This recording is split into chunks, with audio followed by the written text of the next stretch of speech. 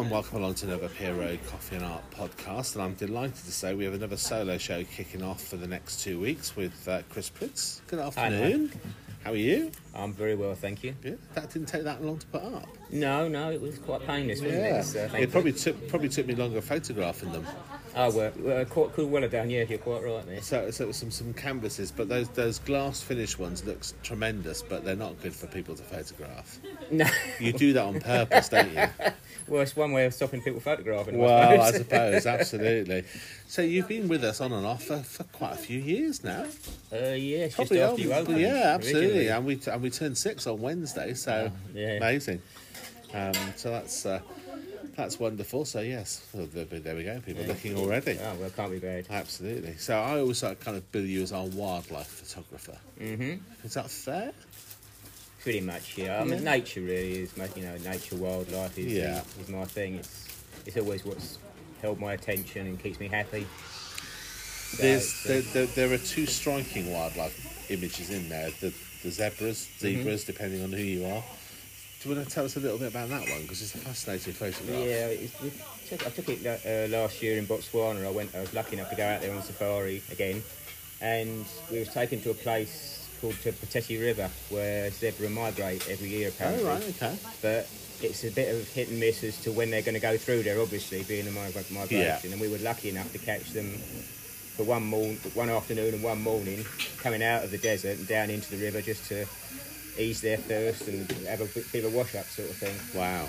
And then we went there the following afternoon and they were all completely gone again. There was thousands coming through and all of a sudden just disappeared again sort of thing. But it was a wonderful moment. And how long does it take to get a photograph like that? Because obviously Anthony, when he tells about his wildlife photography here and his birds and owls take him sort of 10, 12 hours to do. So is yours a bit quicker or...? Depends on the location and what's happening sort of thing, obviously. I mean, like with the zebras, for instance, there's something happening all the time. But in some ways, it's almost harder because because you're only there for a short time, you're trying to sort of pick something out that stands out from all the other movement going on. Of course. And then you've got to try and frame it as well. So it is hit and miss to an extent. But I was quite pleased with it. I've got a couple, and that one I'm quite pleased with it. It looks incredible on the glass. I mean, the real sheen from it as well, isn't it? Absolutely just brilliant. catching that moment. Yeah. And do you take lots of photographs, or do you kind of take one or two and then just kind of go with it? Or again, sometimes I can. Well, again, sometimes you don't get a chance. It's just one picture, and you're lucky enough. That is the moment. Other times, I will fire off quite a few pictures, especially if there's a lot happening. Yes. And then try and go through it afterward and try and eliminate what doesn't quite work or what isn't standing halfway in a frame or something like that, and go from there. But no, it's just at the moment, every time is individual for me. It's just you don't know what's going to happen, so you just sort of go with it. So something like that, were you taken to that spot, or is it a spot that you know? Yeah, it's when we go out to Africa, you do pay for a guide to take you out. Okay. And so you've got a bloke. He knows his stuff. He follows all the tracks. He knows what's about. He knows all the sounds, the alarm sounds and stuff like that. And so you can, and then he'll just get it, and also he's got half an idea with photography as well, or a good idea with it, I should say, with photography as well. So he can position you with the truck as best he can to that's get fantastic. A lot of it's anticipation. Yes. So he he can, because he's been doing it for so long, he knows how the animals are liable to respond or what they're going to do, and so he just sits comfortably. So you're not crowding the animals, and they're acting naturally as well. Sort of thing. So. And how do they react at all to the Jeep? Or? No, they're so used to it, sort of thing. They might get fed up now and again and just wander off, sort of thing. But generally, they are, because you give them that bit of room, sort of thing. Yeah. They might stick their head up a bit initially just to see who you are or what's going on, and then hopefully they'll just sort of settle back down to what they're doing, sort of thing. That's a bit of Buddy Holly there in the background before Lucy turned it off. Yeah. No, it's fine. The Buddy Holly has completely thrown me, so I'm just gonna move on to the leopard next. So Was that the same location? That was well. It was again. It was in Botswana. It was a different area of Botswana, sort of, that we've been to. But again, when we get up, the first thing the guide will do is look for tracks in the mornings as we drive out of the camp. That was my question.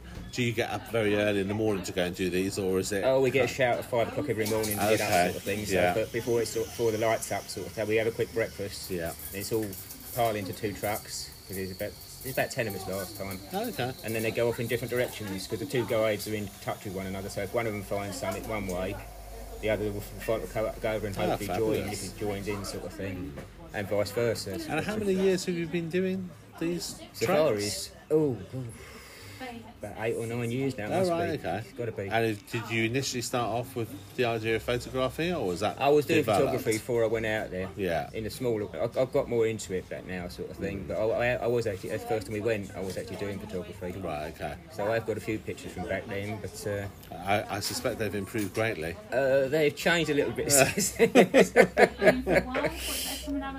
What kind of equipment do you use? Because I imagine that you are not getting as close to those animals as I think you are looking up. Depending on the animal and where you are, again, I shoot with Nikon cameras, and I've got if I go on safari, I tend to 2 lenses. I've got a long lens, which we call as a prime lens. It's fixed 500mm, so it's it covers it. You can shoot quite a long way off. And I've got a shorter lens, which is a zoom lens. So if sort of an elephant creeps up on you or something, you can Does that happen often?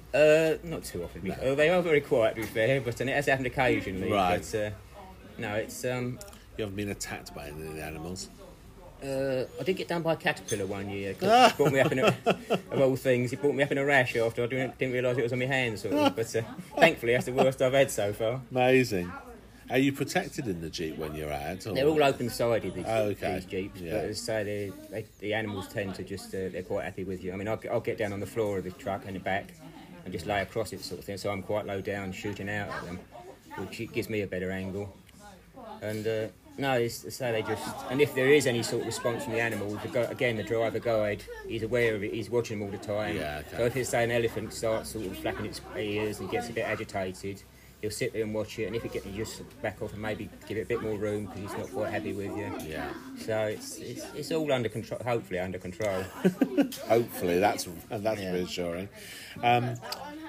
The post-production, is there much post-production, or do we get to see the photos as you've seen the animals? I mean, obviously, the ideal thing is if you can take it off a camera and you can print it straight away. Yes. But it doesn't always happen that way. It's a little bit cropping is a big thing with me, sort of, especially if you're shooting at a distance, just to bring it in a little bit, sort of thing, without losing too much information while you're doing it. I do it mainly in Lightroom or Photoshop. Oh, okay. So occasionally I will tweak the light a little bit just to sort of maybe lift the shadows if it's a little bit too dark. Or presumably on those ones that you've had to do quite quickly and not had much chance to. I mean, yeah, to an extent, but again, because I've been photographing for time, doing photography for time now, I can do a lot of the stuff while I'm looking through the eyepiece. I can change the exposure, I can change the shutter speed without taking the camera down. So. And if there's something that's quite static, you can take a couple of shots at one setting and then change it a little bit, not knowing what you're going to get completely, but it does give you that chance to look afterwards to say, well, that one's not quite right, and so I'd use this one because it's got the lights a little bit better or a little bit darker even sometimes. Excellent. So you've mentioned Botswana. Are there other places that you've been to, or is that kind of the go-to place? In Africa, I've been lucky. We've been to Tanzania, South Africa, Gambia, which we're going back to in January. And what are you expecting to find there? It's mainly bird life in Gambia. They have got the only big mammals they have got that I'm aware of are hippos, which you tend to have to go right up country to see them in the river sort of thing. So we don't come across them very often. But again, birds are my big love, I suppose, really. Right, sort of thing. So I can also we do go out with guides, but I can actually go from where we're staying and just wander around quite safely on my own sort of thing. Brilliant. And so, which is quite nice. And even the place we're staying in, because they've got a pool there, clear, cold water, fresh water. Okay. It's just a magnet for birds. So sometimes you sit there and sort of, although there's people splashing around, there's certain birds coming all the time and just for a drink and that. So it's amazing. Saves me wandering. Well, that'll bring us on to the other half of the collection you brought. So there's quite a lot of birds in there. Yes. All mainly UK birds? The ones that I've got down here at the moment are, yes. Yeah, so do you want to talk us through what we've... We've got a white stork there, which is a new one for the UK. Oh, okay. It was... Is that from the... That's from the Neck Estate. Yeah. Just outside of Horsham.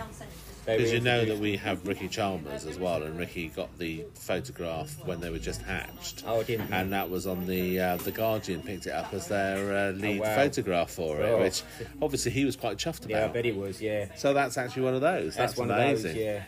Again, it's for me, especially over here, it's something I'd never seen until 5-6 years ago, something like that, when I first might be a bit more than that now, when they actually brought them into net and bred them and released them from there just to try and get them to establish, which they have done. Margarine cover, that's the only place I've seen a stork. if that even exists anymore. Yes, yeah, I don't know, I'm not sure of that one. And you got some geese as well. I've got geese, which are not everyone. Well, like most things, I suppose not everyone's bag. But I took them at Welney, and it was just this is a reserve up in Norfolk. We go to quite a lot, and it's just a light on the day and the way they were posing. I just couldn't stop myself taking a picture of it, sort of thing. It just have that quirkiness about it. It was that sort of thing more than anything. It's not the sort of thing you do for identification of them, but. Are there any main places in the UK that you kind of aim for UK wildlife and birds? I love puffins and seabirds and the seabird colonies. So to go from here for those sort of things, it's a bit of a journey. But I'll go again in Yorkshire, at Bempton Cliffs, the Farne Islands, Northumberland, Pembrokeshire in Wales is a great one. Yeah. The island, these Skomer Island. Yeah. I know of it, not been. Oh, it's lovely. One day. It's a wonderful place. But again, it's like all things. I've got a list as long as my arm about places I want to go to, even with sort of them sort of things. So. But do you go back to locations quite often? I've got regular at different ones. Different times of the year, and do you see does, lots of especially different things? with birds over here. A lot of it is sort of seasonal.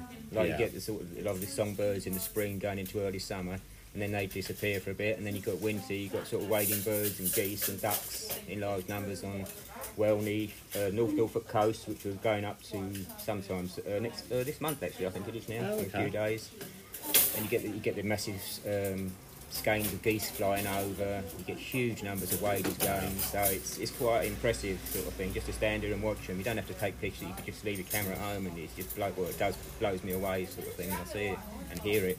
Are there any places you've been to and you thought, oh, this will be a great place, and then walked away disappointed because you've not managed to photograph anything that you were hoping to? I've never been disappointed going to the place. I mean, I don't always come away with pictures or photos, especially now. I've got a lot pickier now as I've taken a lot more sort of thing. But no, it's there are days when you just turn up and you don't need to take a picture. It's just nice to be there. Yes. And do you have a checklist of animals that you would still like to photograph in the UK? In the UK, it's harder in the UK because the mammals and that are relatively thin on the ground compared to other places. Yeah. That's what makes it hard when you come back from Africa, because there's so much going on in these parks and that.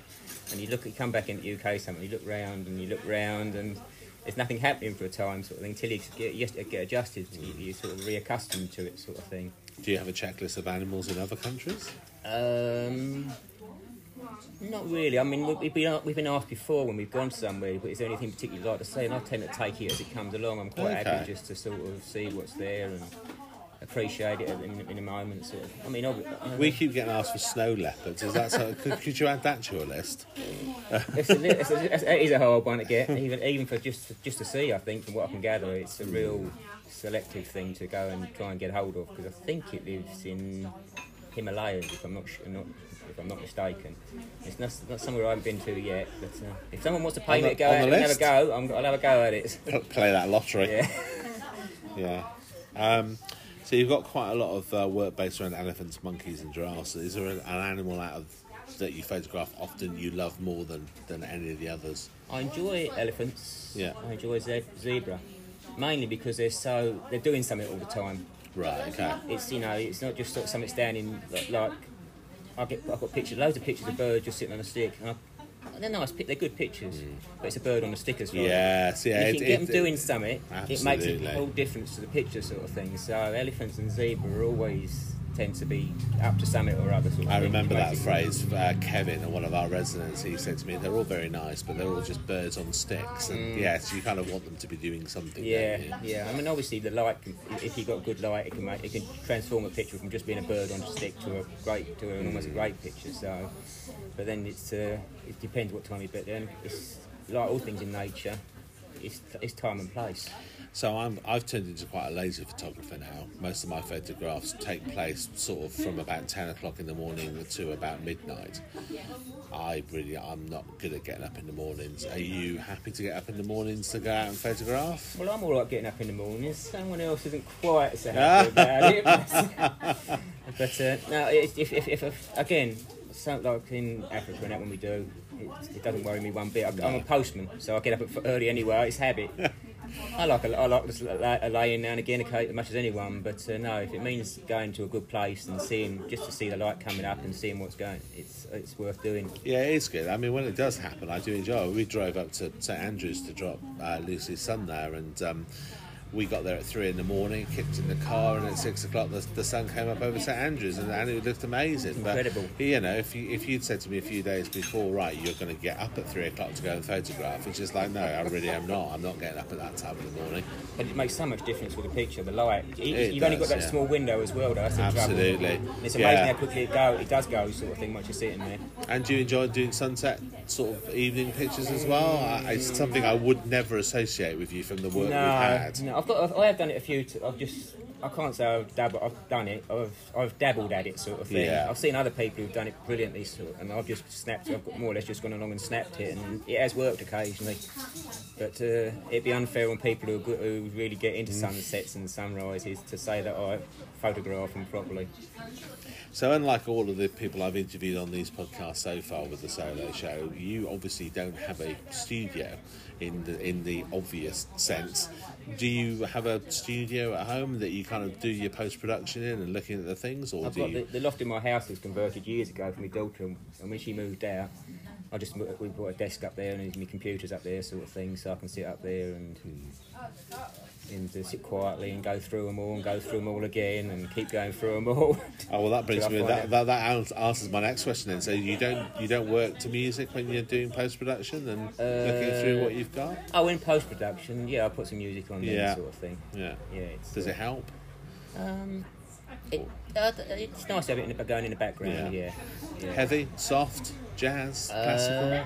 I like folk and country music. Oh right, okay. So Keep you focused. Yeah, definitely. You'd have liked our mystery record on the jukebox last week. That was a country record. It was Don Williams. I recorded Gypsy Woman. So you know, bit of a classic there. Oh, everyone at their own. You presumably don't listen to music when you're out in the wild. I guess you take in the atmosphere and. I've got the best music in the world. I've got birds singing and elephants trumpeting or whatever. Absolutely. Sort of thing. Which must be incredible to hear. Oh, it's wonderful. It really is. I know. I say when we camp, because we camp when we go. What we have done, we've been out in Africa, various places. You can lay there at night in the dark and you can hear sort of lions roaring, hyenas chuckling away in the background. Yeah, I like the sound of the second one, not so much the first one. That sounds a bit terrifying. They are pretty distant generally, but no, it's. What's the favourite photograph you've taken? And does it change? It does change quite regularly, I must be quite honest. At the moment, I've got the leopard that you mentioned up there. Yeah. It come out so... It's incredible. I mean, as I took it out of the packet of Anderson, it was just like, wow, that's stunning. It's just such clarity on it as well. Yeah, but it's like whenever I go through my pictures, I've got thousands and thousands. But when you go through them after you download them, it's just that one picture every now and again. I might just get one or two out of thousands, sort of thing, that actually jump out at you. David Bailey always said if you get one decent photograph out of a roll of film, then you're doing all right. If it's good enough for him. Yeah, well, if I could do it, that was much harder when he did it on film, I must admit. Yes. Did you start off on film? Or No, I had a few in the past, but hardly anything on film, sort of thing. But, and I'm in awe of people who've taken... used to do it on film because the way the film they must have got through to get the pictures that they've seen, it's incredible. But nowadays it's still a challenge. You do have to get it right. You can't just sort of sit down and click. You do have to sort of work at it a little. Or if you want to get the results that you want, you do have to work at it a bit.